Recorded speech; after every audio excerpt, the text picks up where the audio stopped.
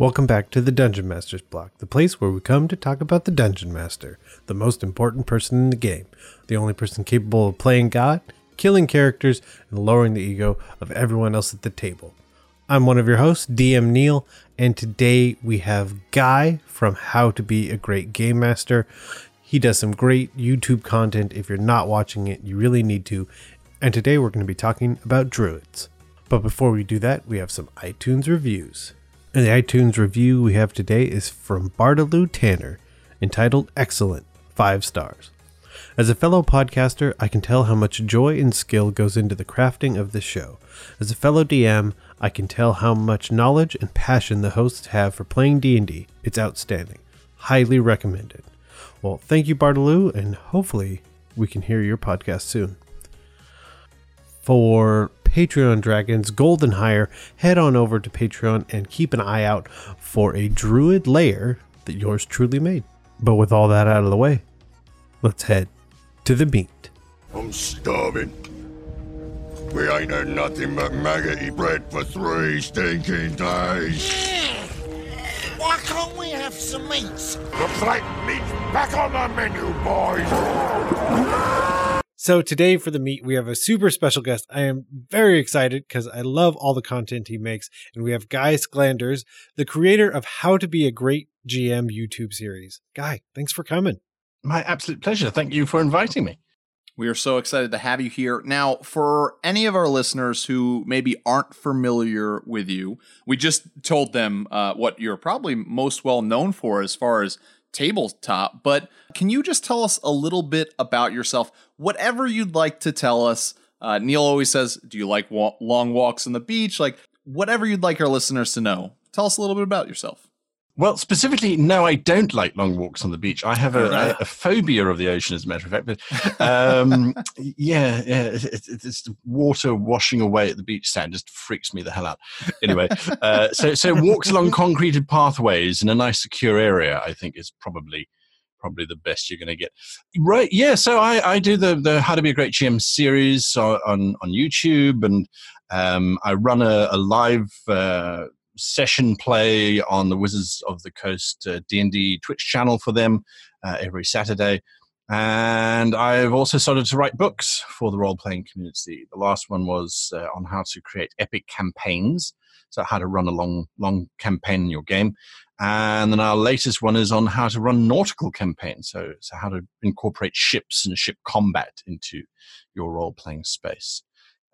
So that's pretty much what I do. My background is I used to be a scriptwriter for television back in South Africa, and have been a role player since I can remember. So there we are. That's awesome.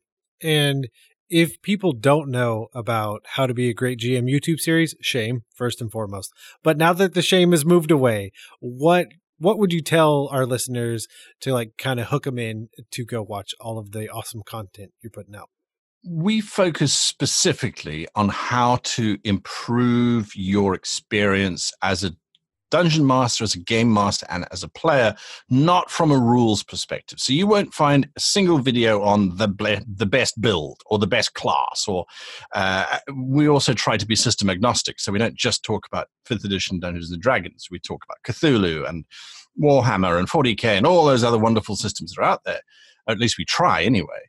Our channel is about what makes good storytelling, what makes good character, what makes good narrative, and how do you take the mechanics as supplied and turn them into an experience so that you walk away from your gaming experience going, it feels like I was actually living there. It feels like I have just slayed the dragon.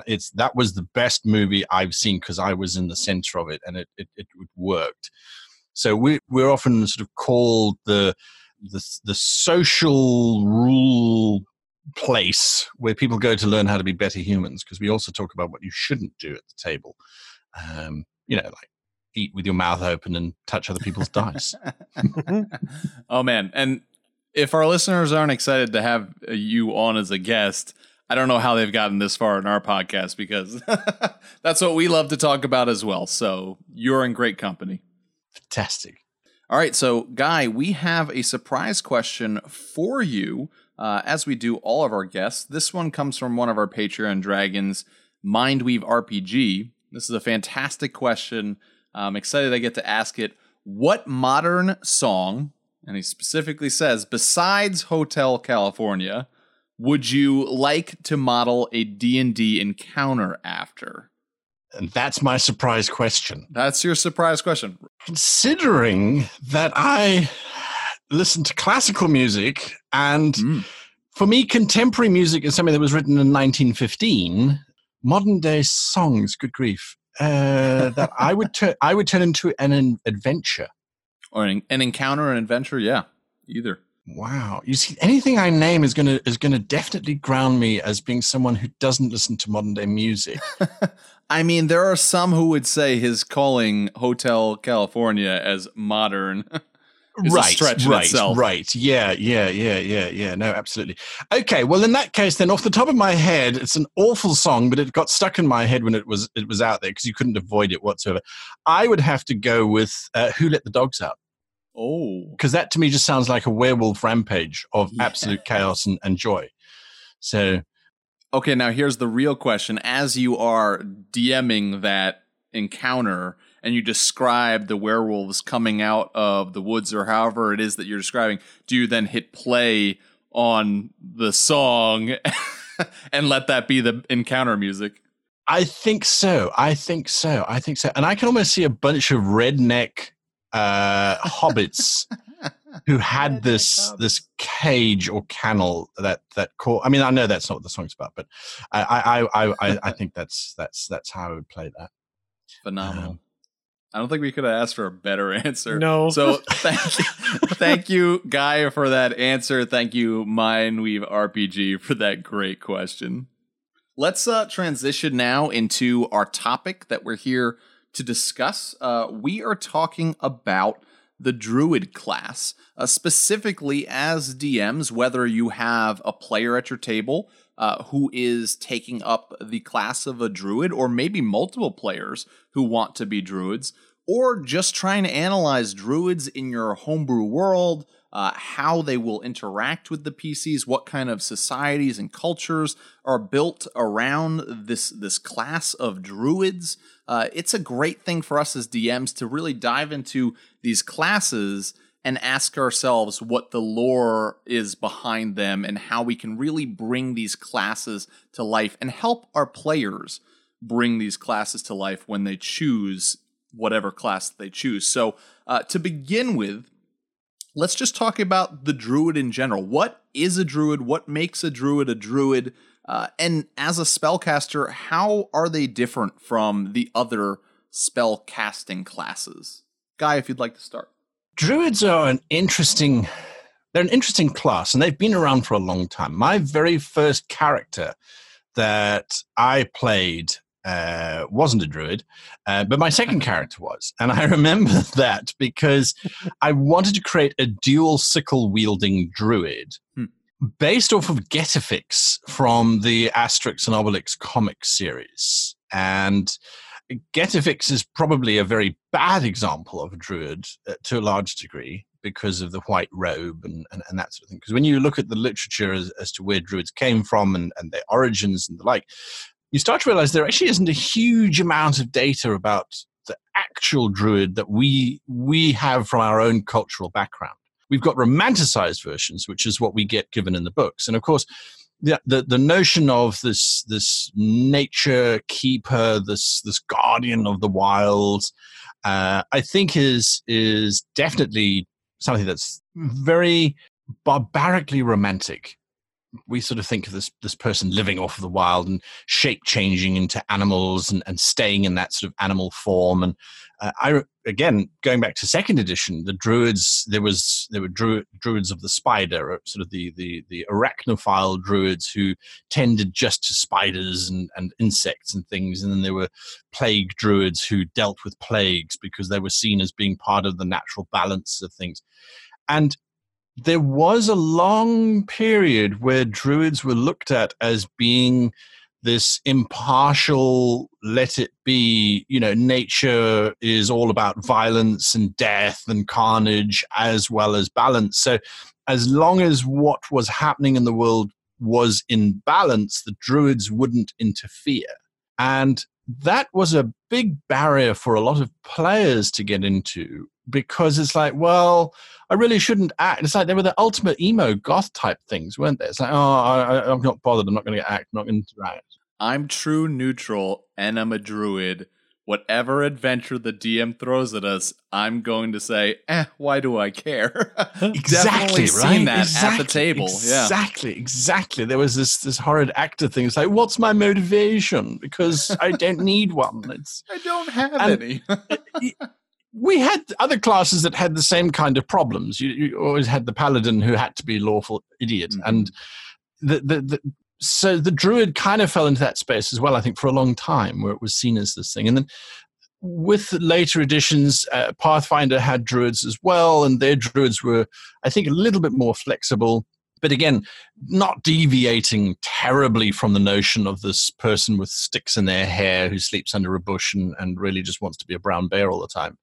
So that has changed, I think, to a degree, but we're still in that space of this anthropomorphic or person type of thing. I don't think that's necessarily a bad space. I think we need to perhaps sometimes go back to the roots of what druids were about from our own history, which is where they were spiritual advisors, they were judges, they were the law and the keepers of the law, because druids came from cultures that didn't necessarily have writing as a means of passing on their knowledge. So they were the keepers of said law, and they trained up new druids to continue. And they were fairly impartial in terms of tribal warfare. They were a sort of a separate space. And when you look at from that perspective, you go, okay, so maybe the druid that I'm playing is not affiliated to anyone in particular, but they are there to act as counsel and sage and advisor. And that's a pretty cool space to be in if you play it correctly. And if you're a DM, it gives you this wonderful sort of NPC who can mentor and guide the party as well. So, I mean, there's lots that you can look at, but for me, that's kind of where I see them. First off, I'm going to say this so that it's not in my brain anymore. Mitch, you understand that's how I operate. Obviously, the druid is, in fact, the one who let the dogs out.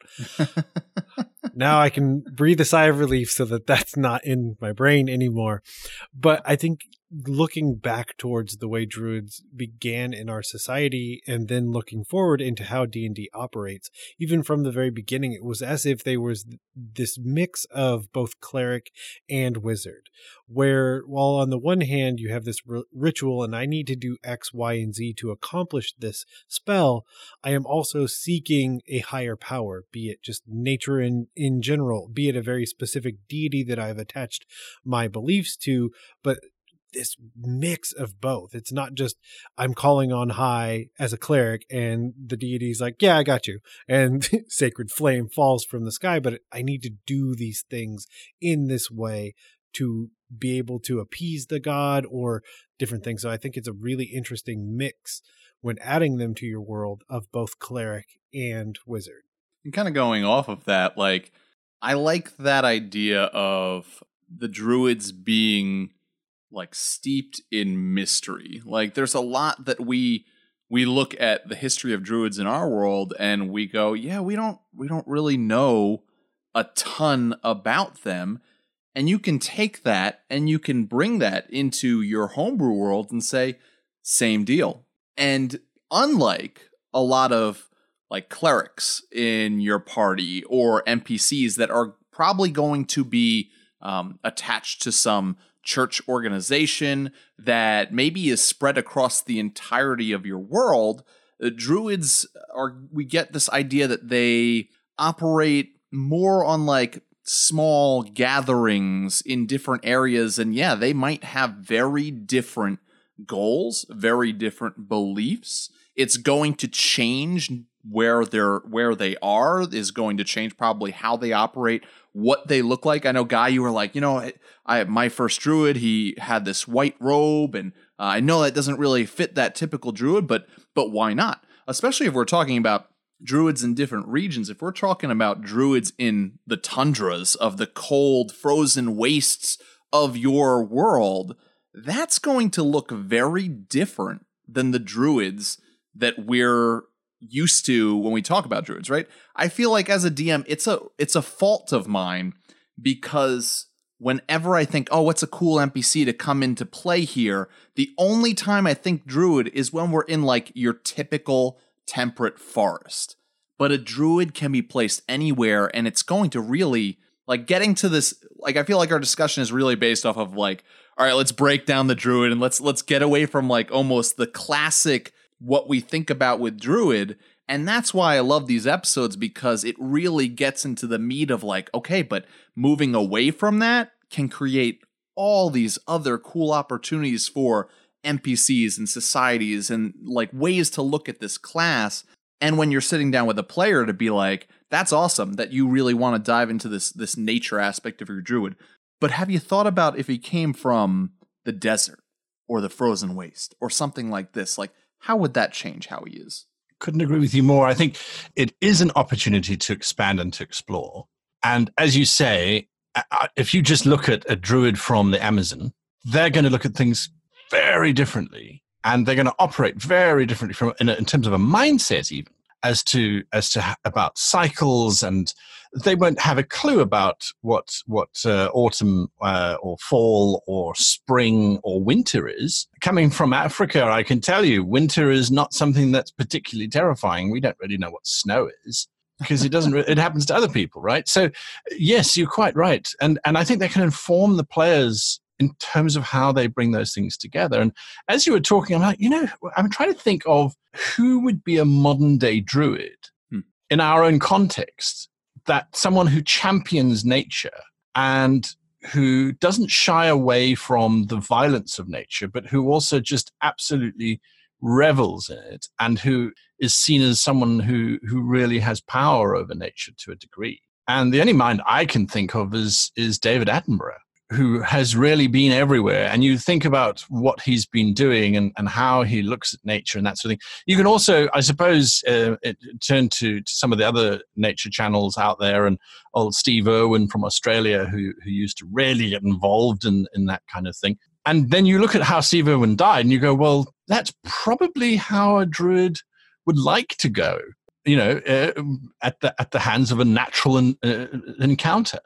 So yeah, and going back to the idea of the druid as not divine and as not arcane, but as a natural source of energy, I think is absolutely wonderful. And a lot of times, as game masters, you talk about extending yourself, extending the idea that there is this natural force. It's not new, the concept of Gaia, and that there's a living planet, and that all creatures generate energy, and that's what the druids are actually using. I think it's great. I think it can be reinforced and really separated out. Now, I know that in later editions of D&D and Pathfinder and the like, they've tried to really wash out exclusivity to create a more balanced space, which they didn't do in earlier versions. And I kind of feel like they've lost something as well, where, everyone's got access to this spell and everyone's got access to that spell. It's like, well, is that really the right way to go? I would almost prefer it that it's like, well, no, the druids have got their own magic, and it's because it's based off of the energy from living creatures, not from the god of nature or from the power of the magic which comes from an arcane realm or something along those lines. So yeah, I think once you've got druids involved in your game, it's definitely something to look at. I use them. I was running a campaign where the one player was a druid, and he got in touch with the Hierophant of the druids, and the world was at war. It was a mega campaign in terms of that kind of scale. And the Hierophant kept trying to figure out how to bring balance. And the player didn't realize this, but they were starting to act as the champion of the druids, right up until the point that he then realized that the druids had decided the best course of action to save the entire space was simply to take control of the entire planet and subjugate all other races, all other kingdoms. The elves were wrong, the humans were wrong, the orcs were wrong, everybody was wrong. The druids needed to retake control. And they were doing a pretty good job of it because they were druids. And I needed them to be able to get around the world quite quickly. And I was like, well, how do druids move about? And there was that wonderful spell where a druid could enter a tree somewhere and then exit a tree somewhere else. So we created these sap networks where people could move through. And when you start thinking about that, you're like, wow, that's a really powerful thing, until they got to invading the desert. And it's like, well, we can get to the edge of the desert, but there are no trees. I mean, there's cacti and there's certain types of plants and things, but they're not enough capacity, And yeah, the character eventually became the Hierophant. He replaced the druid, who was insane, clearly, with power and just deciding to try and revert back the world to a natural state. But the idea is that these druids are often seen as power crazy if they are NPCs, because they're trying to restore nature and they believe that nature should be this, we should all, but everyone should go back to being in the primitive state. And I'm not entirely sure that is the correct interpretation sometimes. I mean, I fall into that trap. But when I look at modern day nature conservationists, we have massive conservation programs going on all over the world. And I know certainly in South Africa, there was huge contention over the elephant populations. And we had conservationists saying, we need to actually cull 100,000 elephants. And there was a huge uproar because elephants are these graceful, majestic creatures. They're like, 100,000 elephants, are you crazy? And the answer was, well, yes, they are a very large force in terms of changing environments. They strip mine areas because they can't migrate like they used to. So we need to manage those populations. Otherwise, they will simply do what happened in another country in Africa, where they turned a savanna into a desert because they just ate everything. And you go, it's a human-created problem because we put fences around and constrain, but then how do we manage it? So I'm not sure that druids have to go the extreme route of like, well, we must just reduce everybody back to being primitives and get to that space.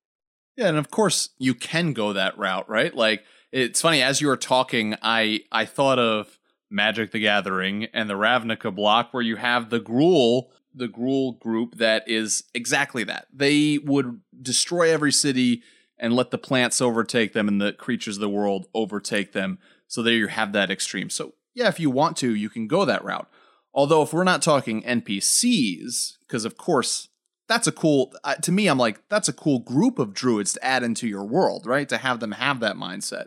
But if you're talking about a player, that's a difficult thing to do in a group where you don't have, unless you're playing all druids of the same mindset, like when you're out in the cold and the paladin goes up to the tree and is like, I'm going to take this down for wood, and you get in front and you're like, no, we're not hurting the tree. But instead, I think the picture that I would say most druids in my mind would take on is more of a not hating civilization, not thinking civilization should be destroyed, but just believing that civilization needs to learn to live with nature in harmony, which in my mind goes right to the Magic the Gathering Selesnya Guild and like these beautiful cities that are pictured in the artwork where trees are and vines are interwoven in these beautiful, gorgeous, and really big cities, but it's mankind, and obviously we're talking about fantasy, so elvenkind, whatever it is, living alongside of nature. And so you can take that and like encourage your player to be like, yeah, your druid loves nature, but what if rather than fighting with the paladin to chop down that tree, you see this as a good use of the natural world because it will keep you and the rest of your group warm. And perhaps you say a prayer to the god that you're connected to, thanking them for this resource, and perhaps you plant a seed in the ground afterwards to give back because you're like, okay, and even as a druid, there are plenty of spells that can be like, all right, well, I'll just grow another tree in its place, because that would really work with that balance aspect as well of, yes, we will take, but then we will give. I think what you're presenting is what I want to continue to present. The idea that your first level druid is probably not, or well, I would maybe even go so far as to suggest probably should not look at nature on that scale. what they can do and what they're capable of is telling that paladin, no, we're going to cut the tree down like this instead of like that, because that is a more sustainable way. Now you haven't killed the tree. We've taken the resources that we need, but the tree will go on and have that resource available to other people. And I think viewing the world in the realm that the individual druid has control over, that's the balance that they're trying to shape. That individual aspect with the tree, or no, we shouldn't just outright kill this animal for our food. We don't know what that animal means to nature, and maybe it is okay, and you do pray, and makes me think of Avatar, and you go thank it as it happens, but like approaching it in the sustainable way, not just this wanton destruction of like, oh yeah, we cut all the trees down, we needed a big fire, or like we killed Bambi and everyone that Bambi was related to because I was very hungry. But figuring out the realm that they can influence, and yeah, okay, they're 15th level. Okay, let's talk about nations. Let's talk about moving forests to do things. But when it's just lower level, no, we'll just save the one tree. We'll save the one deer.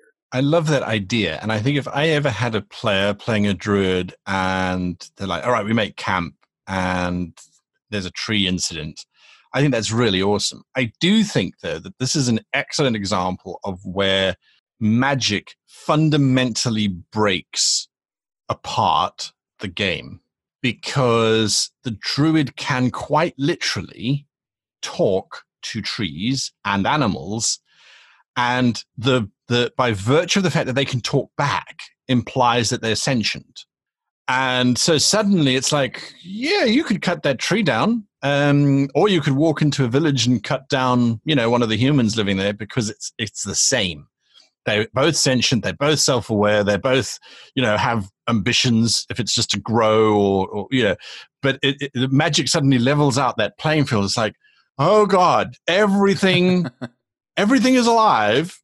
True. Everything is aware, though. So if you're happy to cut down a tree, if you're happy to kill the rabbit, whom 2 minutes ago the druid was chatting about his problems with foxes and feeding his 100 little kits in the warren. So there's that Disney effect that suddenly happens where, oh crikey, it really is Bambi, but everything has got problems, and little trees would have little squeaky voices because they're little young trees hoping to one day grow up and be a big tree like my dad. And it's like, oh my God, okay, well, I'm just going to cut you dead. I'll plant another acorn, but I kind of feel like that's, I don't know. It's like, we'll just grow another can you then human. just kill a person and be like, yeah. I'll have a son now. Yeah, I'll just have a son with your wife, because that's fine. That is super interesting, because when we as DMs, and like if you are out there listening and you have created a homebrew world, I bet this is not something you thought of when your player chose to be a druid, that this was something that possibly could come up as a potential problem. Because yes, if you are looking at the speak to animal and speak to plants as something that when you DM and your druid casts that spell to speak to a rabbit, if that rabbit comes up and is like, oh, good morning, how's it going? Let's have a conversation. I would love to talk to you about the morality of, and if you have the plant do the exact same thing of, oh, hello, like, yes, I can tell you exactly who passed on by here, then that is 100% opening up that door of everything around you is sentient and like intelligent to that point as well. And I'll be honest, 100% I have DM'd and played in that way too. But that is something that I've thought of recently, and I'd love to hear what your guys' thoughts are on this, because for me, I've kind of changed my way in doing that. When I have a druid at the table now and they cast Speak with Animals, in the last game I had a player, the druid, cast Speak with Animals and wanted to find some birds to send messages to a city. What kind of messages? Of course, there was a message of, we're coming to destroy you. Player stuff. But the birds were very, like, they didn't speak in full sentences. It was like, oh, hello. And then the druid would explain, and do you understand me? Yes. Can you do it now? Now? Yes, now. Okay. Flies off. Lot less of a conversation. And then with trees as well, maybe there's this aspect of speaking with trees rather than saying the tree actually speaks to you in a language that you understand. You understand the feelings of the tree, the emotions, the way that it's thinking, and you say, you get the feeling that this is the way that this tree thinks about this. Kind of opens it up to be a little bit different in the way you view it, right? Because we know that animals do communicate with each other, although they aren't speaking, like they're not speaking English to each other. They are communicating to each other. So I think that's a really good point, like breaking that down of how do you as a DM, how do you use that spell and how do you role play that spell when that spell is done? And that's something that I didn't think the first time is, what kind of door does this open if this animal or this tree just speaks completely perfectly and intelligently? That's going to be a lot harder to hunt that deer for food when you're like, but the guy's awesome. I love that deer. He's great. He's intelligent. He's fantastic. We had an incident, because you're absolutely right. And so there's two things I'd like to touch on there. One, because this was fairly recent, so people can actually go and watch this if they want to. We have in the Wizards game that I run, we're doing Descent into Avernus. So the guys are all in Avernus in this hellscape. And there's a druid who has speak with plants. And so he casted on this particularly vicious type of plant. Every plant in Avernus eats living things.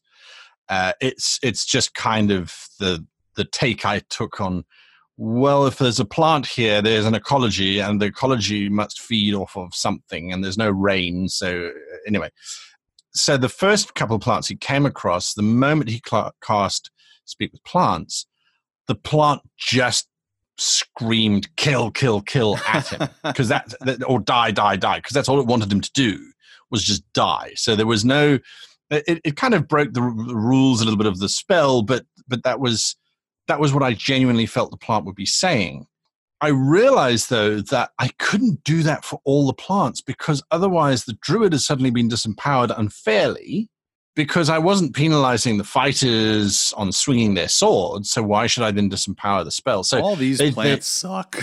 Yeah, right? So eventually they came across a plant which they did speak to, and although it wanted them to create a sacrifice for them, it was still cooperative. But what I did a long time ago was my Speak with Plants requires body language from the player and from the GM. So it doesn't translate so well on a podcast. But when speaking with a tree, one has to do tree gestures. So your hands have to fan out, and it's like become the tree as they would do in acting class. So, and then when you're talking to the plants and things, a tree might make it almost looks like jaws with your hands to talk about the encroaching figure. And by making jaws, it's like, well, this is the jaw of a bear, so it's a predator. And by talking about the sun rising and then the sun setting as the branches moving to open up as the trees do when the light shines, and then closing down as plants, there's lots of flowers that do that as well. So it was an attempt to try and give the tree the ability to communicate, but to communicate in a way that it would communicate. And what was funny was that when I first started doing these weird hand gestures and body shapes and things, the druid player looked at me as if I was completely nuts, and then tried to talk back. Okay, well, which way did the orcs go? And the tree continued to do these weird gestures, and it wouldn't answer him until he started to try and do these weird emulations. He didn't know what the rules were. At that time, I didn't have rules either. It was just what I felt would represent. So as long as he was doing weird and wonderful things, getting himself physically into that shape, I kind of went along with it, and then I allowed the conversations to happen. So now, whenever I play with that group of friends, or with anybody who knows how I do my plant speak, players sitting around the table or online suddenly start distorting themselves as they try to figure out how to represent water or a fish or whatever. And it helps make it feel more like communicating in that space with the creatures, with the plants, with the animals, rather than just having a conversation, to try and address exactly what you're talking about. So, yeah, and it ends up being a lot of fun, because sometimes, they're doing something like that, and you're like, what the what are you trying to say with that? And he's like, well, doesn't this look like I'm skinning a deer? And it's like, no, it does not look like you're skinning a deer at all. How did you get that shape out of skinning? So it gives a moment of humor as well, which I always like. I love it. It's great. It's a great way to challenge your players and be like, yeah, like maybe you don't want to do this, but this is the way that the tree is going to understand you. So let's role play this. Which I feel like is a perfect segue as you've made your players go into wild shapes. I think that one of the I had to. I'm sorry. The other thing that we want to talk about that we haven't really addressed is the ability for the druid to take on these shapes as these animals, and I think further kind of blur that line of what it means to interact with animals, because now through Speak with Animals, Speak with Plants, you're already having that interaction, but now you're literally having a bear or a wolf save your life.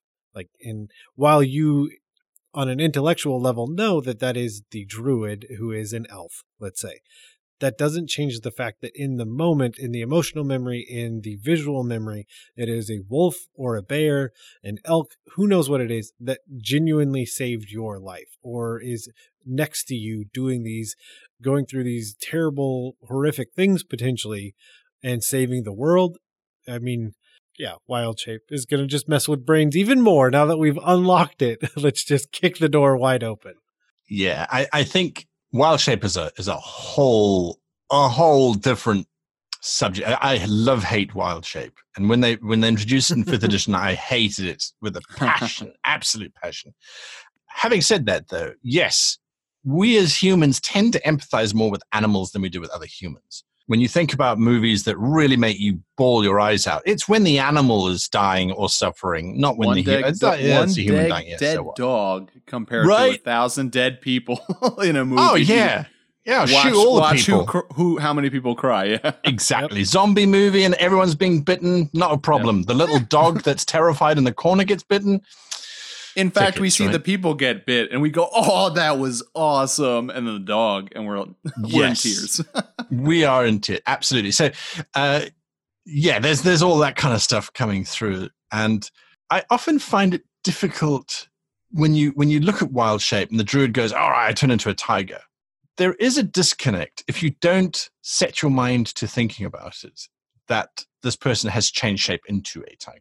And the more I play games with people who have transformed into different shape, into different animals, the more I realize that that is not, as far as I'm concerned, the benefit.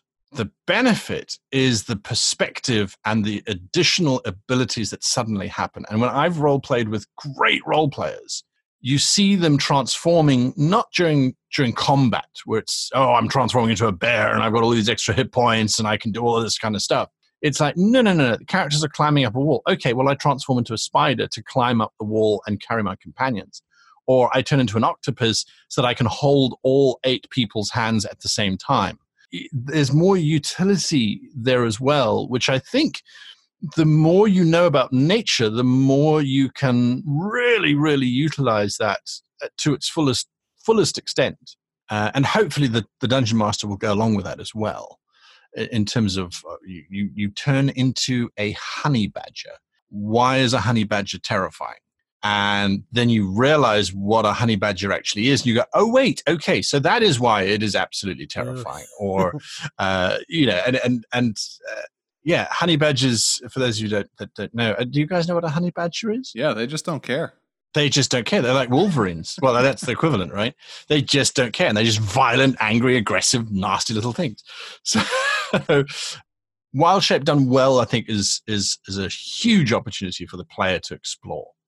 Well, like you're saying, I think if you go, and a lot of, I would say especially newer players go into it, and they think about Wild Shape as a combat thing, and it's not really helped by the fact that, at least in the book, it is presented in that way. In fact, if we're talking about 5th edition, you have a specific, the Circle of the Moon, and it goes right into the first thing on the page is combat Wild Shape. So it's like, you're using this to fight things, and it is very cool with the fact that, like, you gain the hit points, and then if you go down, you just revert back to your original form, and you're at whatever hit points you were before you wild shaped. It's like, that's a great combat feature. However, yeah, another aspect that wasn't in older editions, so older editions can certainly be more restrictive in ways that I go, there was purpose behind that, but 5th edition does not talk about size as a restriction, which is very interesting, not because you can now just transform into this giant beast, but because you can, guy you said spider, but you can transform into an actual sized spider. And all of a sudden, the rogue who's like, I'll sneak into that dungeon and I'll see how many enemies. Well, hold on. I am a druid. I can transform into a fly and literally be a fly on the wall. Now, I've only got 1 hit point, but the chances of me being seen as a fly, and I'm not going to be the typical fly that flies around their face. I'm going to try to stay hidden. That's a great way to use a druid. You can climb into keyholes and get through. It's a little broken, to be honest, but it opens up this crazy thing to be able to do as wild shape that's not combat focused. The other thing I'm thinking every time you mention it is, what does that A to B look like? What is the transformation from, again, we'll just keep saying elf to keep it in perspective. Like, I was an elf and now I am a tiger. There are a lot of ways you can go. You could be working with some 5 and 6 year olds and it is a puff of smoke and there is a tiger now, and that is awesome and they love it. The other thing is you see it in some media where it is this gruesome transformation that goes from humanoid to a tiger. And what does that look like? How does it change your party's perspective of this happening on a regular basis? Or does it become more, and I hate to say it that way, more natural that you're transforming into these things and it's easier for you? I mean, that could be a very real aspect of your player, is like, it is this terrible transformation, painful, that I have to go through, but I know that there is benefit on the other side of this pain. And again, 100% could be a puff of smoke and there's a tiger. But figuring out what that is, or what your player wants that to be, is another really important aspect of what wild shape is in your game and your world. I think also you hit it right on the head in terms of saying, let's figure this out. And I do this with mages. This is nothing unique to me. A lot of people do it. When a mage casts a spell, the first time they cast a spell, I'm like, okay, what color is your magic? They're like, what? It's like, well, what color is your magic? You know, give me, is it a green? Is it a purple? Is it a blue? Is it scintillating plaid? You know, what color is your magic? You know, I mean, it's magic, so it could be anything, right? And you absolutely right with druids, is that transformation, stretching skin, ripping flesh and bone, as we've seen in some contemporary takes on sort of werewolf transformations and things. Is it something like, there was a wonderful Disney movie called The Sword and the Stone, which was released in the 70s, where, yes, you transform into the creature, but your skin tone determines the hair or scale color of said creature. So you might transform into an elvish tiger, but you're not orange and black. You are sort of limey olive green and blonde, for example. Suddenly you've become Battle Cat from He-Man. So I mean, it really depends on what the player wants to do, and as long as it's not game breaking, then I think that it's usually the best course of action. Okay, that's cool. So if they transform into this tiger that's green and blue, it's not something that is going to then suddenly start giving them disadvantages on stealth, and other tigers won't like you, and you know, you're going to have to join the green blue tiger club, and you know, it's not about that sort of thing, I think, and making sure of that.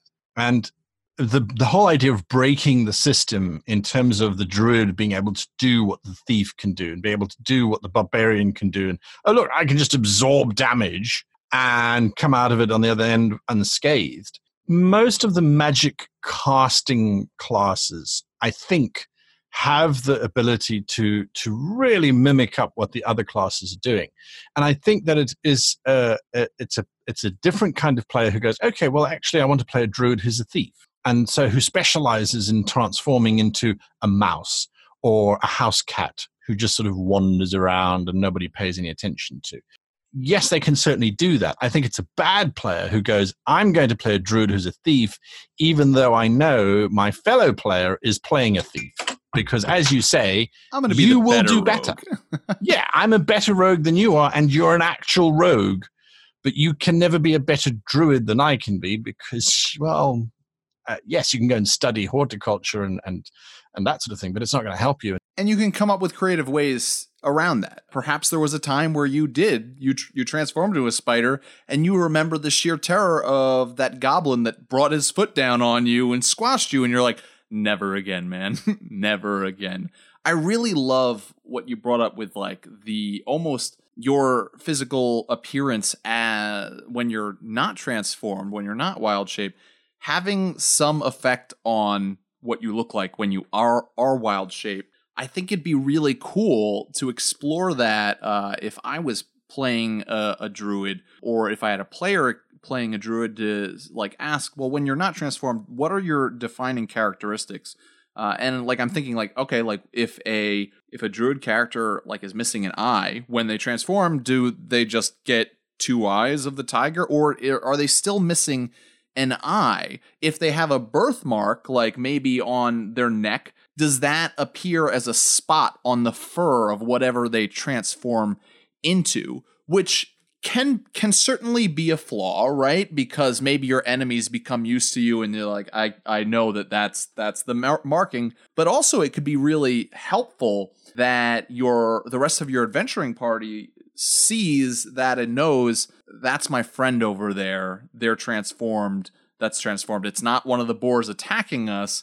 Because certainly if you transform into an animal and there are animals of the wilderness attacking, that could become really confusing. And you might get hit by an arrow from the ranger thinking that you're maybe one of the attacking bears. You can just make, I guess, the decision not to transform into a bear. But I find it to be an interesting avenue to say, well, what if there's a defining feature? There's a reason why dogs are different colors. It's that we can tell the breeds apart. So when they were breeding the different types of dogs that we have, color was a very specific choice. So that, oh, look, the difference between a Border Collie and a German Shepherd or an Alsatian is black and white, tan and black. And so dogs were bred specifically to have different color, along as all the other attributes as well. But color was a major thing, and the breeders were trying to get unique colors per breed. Hence things like Weimaraners and Dalmatians becoming a major differentiator, even though physically they're fairly similar. So I have one more question about the wild shape ability. In the player's handbook, it definitely goes into the fact that when you are transformed into whatever beast you've transformed into, you lose the ability to speak, which certainly is there for a mechanic perspective, because then you are not able to cast spells. And it also says, because you don't have regular hands, you can't also intricately move your hands to cast spells, which I would say, well, what if you transform into an ape? Can you still do it? But anyway, 2 questions from that. One, would you ever see that as something that you would change in your games while you're playing and say, you know what, maybe you as a druid, you are able to speak when wild shaped. Perhaps even it's, depends on what it is. Maybe you've learned to, because you've transformed so much into a bear, that you've learned to be able to. It's still a gruff and it's a cool role-playing thing to be like, what's your bear voice? I'd love to hear your bear voice. As a macaw, maybe you can speak. So would you ever allow that to happen? And if so, how? And then also, would you allow a player who wild shapes into a specific creature to, going back, be able to speak to creatures of that same type when transformed? Because that is something, at the very least, in 5th edition, we don't get details on. So I find that to be something that maybe is up to the DM. What are your guys' thoughts on that? I mean, my go-to almost would be like, one of those has to be true. Like, it doesn't make sense that neither are true. Like, so then figuring out if I would want both to be true, I think that would take me a little bit more time, but I would 100% make at least one of those true.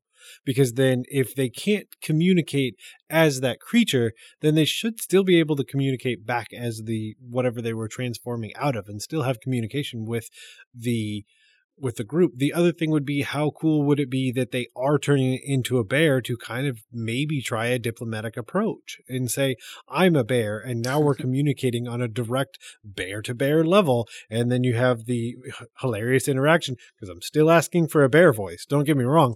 But, and then unfortunately I then have to do a bear voice on my own, but we're talking and the rest of the party is just hearing these grunts and growls back and forth. It has to be at least one of those, if not both of those, for me. What's your bear voice? I don't. Oh man, Neil I don't know. loves doing voices. I hate doing voices so much. Give it to us, Neil. Come on. Oh, it would be. Oh, I don't know. One would either a hilarious Yogi impression, but then the other one is totally just being super slow about things and like non-committal. Like every time I also think of a bear, people are like, "Oh, they're so fast," and because they can also run like 35 miles an hour, which is pure insanity. But I always think of bears just being like, nah, so I just woke up, how's it going, and just that the whole time. Awesome. I can't get Batman's voice out of my head for a bear. It's like, I am bear. Christian Bale's Batman, right? That'd be great. Yeah. Not George Clooney's voice, definitely not. No. So. I think it's a challenge when you look at the idea of wild shape to enable the druid to suddenly be able to cast Speak with Animals. I am not knowledgeable enough. Speak with Animals, is it a cantrip or is it a first level spell? If it's a cantrip, then what I'm about to say doesn't make any sense. If it's a first level spell, then it makes sense. The ability to wild shape is a function that the druid can do fairly regularly. Twice per short rest. So that allows them to do it on a fairly continuous basis. So if you were to then give them the ability to speak with the animal that they have transformed into, which does to a degree make sense, you suddenly are freeing up a spell slot for them. So you're giving them an extra power, which you're not necessarily giving to other players. And I know people say, oh, balance is important. I don't particularly care. I think that would be, that to me would make sense, except that you do maintain your intellect and your intelligence and wisdom and charisma score. So that to me implies that your brain is still functioning as a human. So you would have the human capacity to interact with the creature. I do think, though, that if you said, yes, okay, if you transform into a bear, you can speak with bears, I would then say that the player is no longer able to communicate with any of the other players. Because I have had players go, oh, I'm a raven, I can only squawk, but I have digits and I have my intelligence, so I'm going to write in the sand. And so they circumnavigate the penalty of being a different animal and not having lips, for example, by using a human solution of tools. So I'm going to use written language or Morse code. I've had druids who use Morse code as woodpeckers. And you go, well, that's a smart workaround of not being able to talk.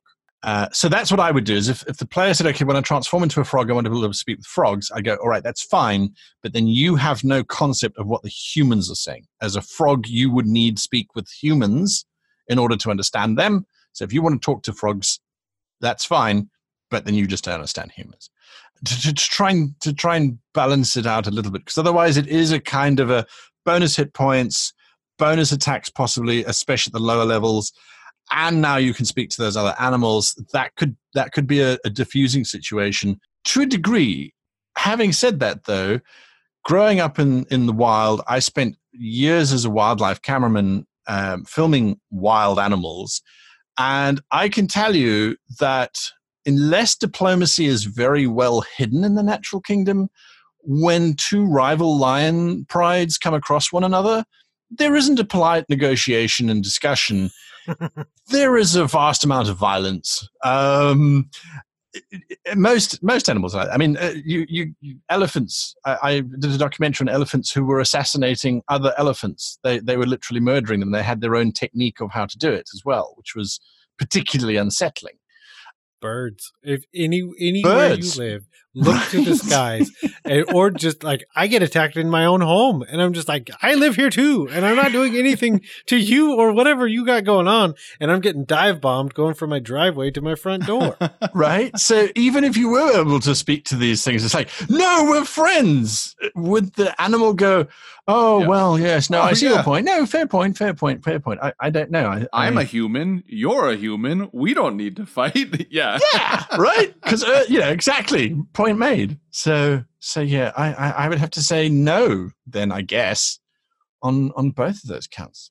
Cool. I like that we all have differing opinions. I would say a restricted yes. And so I think, Guy, you make some really great points with there's reasons that it says no, especially for like just speaking whatever languages that you know. And there's a reason that speak with animals is a spell, and doing away with that completely would kind of be silly. I do like the idea of it, and I think that I would say yes, and here's how I would say yes.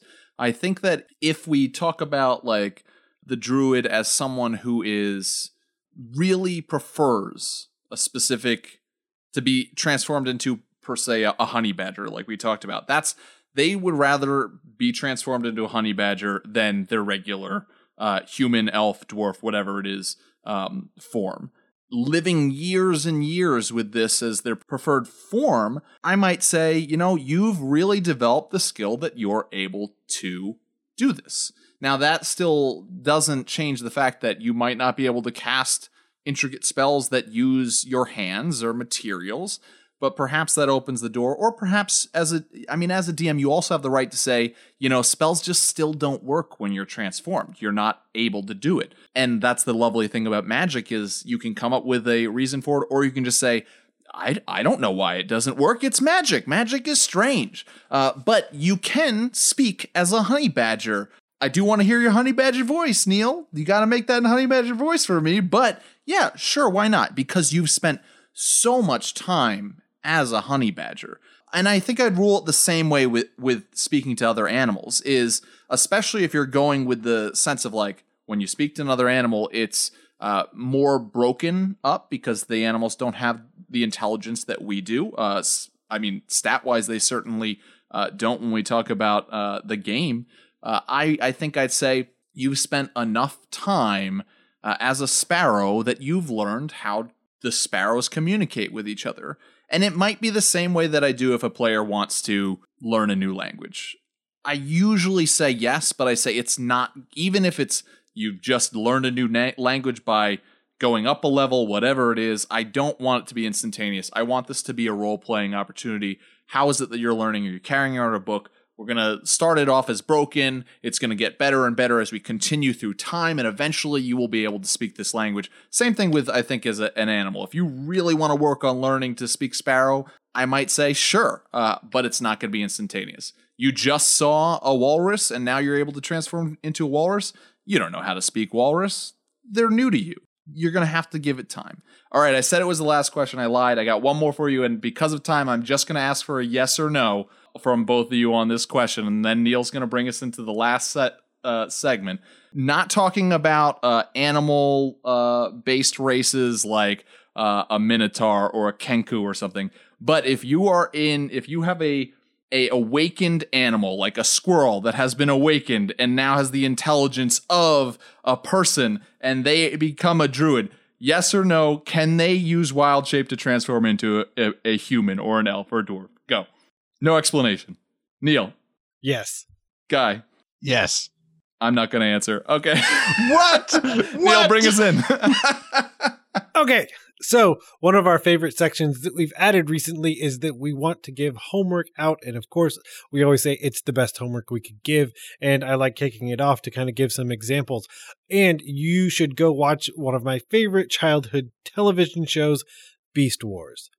And you should specifically watch all of the scenes with Tigatron, because I would say it is one of the most interesting approaches to how a druid is. The idea is that all of the stasis pods have been damaged, and Tigatron comes out as more tiger than as a Beast Wars character or a transformer. And the quote straight off the wiki, We were given a paradise. All we had to do was live there in peace, but we proved unworthy, and the paradise is no more.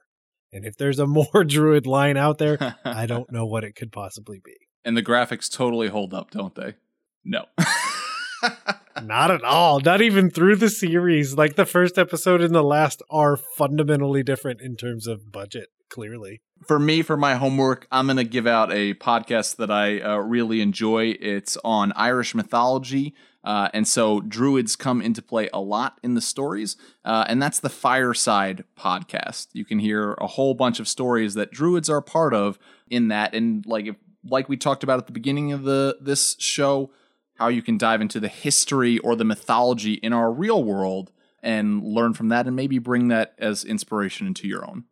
Right, my turn to give out some homework. I would like everyone to brush up on their Latin and quickly go and read Commentari Bello Gallico, which is, as we all know, Caesar's famous work on druids. No, I'm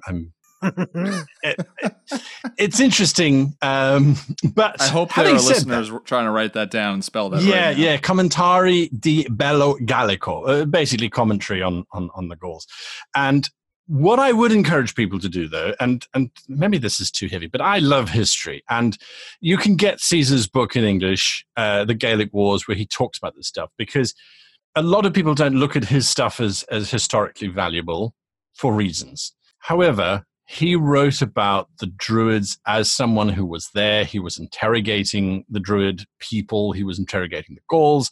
This is where it came from. And there's so much stuff in there that talks to this spiritual, judgmental, or judge-giving group of individuals, as well as some terrifically atrocious things that happened during these wars, that as someone who runs a game, I think you cannot go wrong by reading this, going, why was this man writing it? What was he doing? And then reading some of the battles and things that came out of that. So it definitely gives you some insight into Druids as a space outside of just being Druidic, but at the same time gives you this incredible insight into a campaign that was particularly difficult for the Romans after Caesar.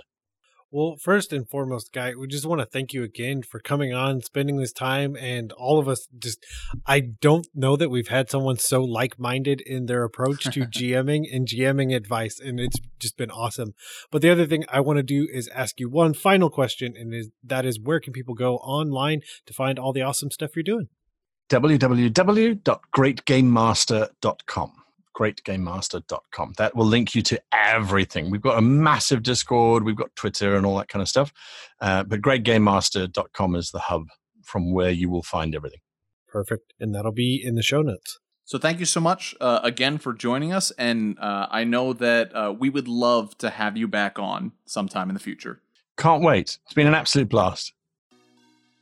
We just want to thank Guy again for coming on and spending some time with us, talking all about druids, wild shapes, and all of that. And of course, if you want to tell us about how you've been introducing druids into your game, you can always email us at dungeonmasterblock@gmail.com. And if you see fit, head on over to Apple Podcasts or your podcatcher of choice and leave us a review so that we can get out in front of more people and we'll read it on air. Of course, you can always follow us on Twitter at DMS_block. That's at DMsBlock. And of course, like us on Facebook so that you can catch all the news and updates that we have. And today's Patreon shout out goes to Darren Dickey.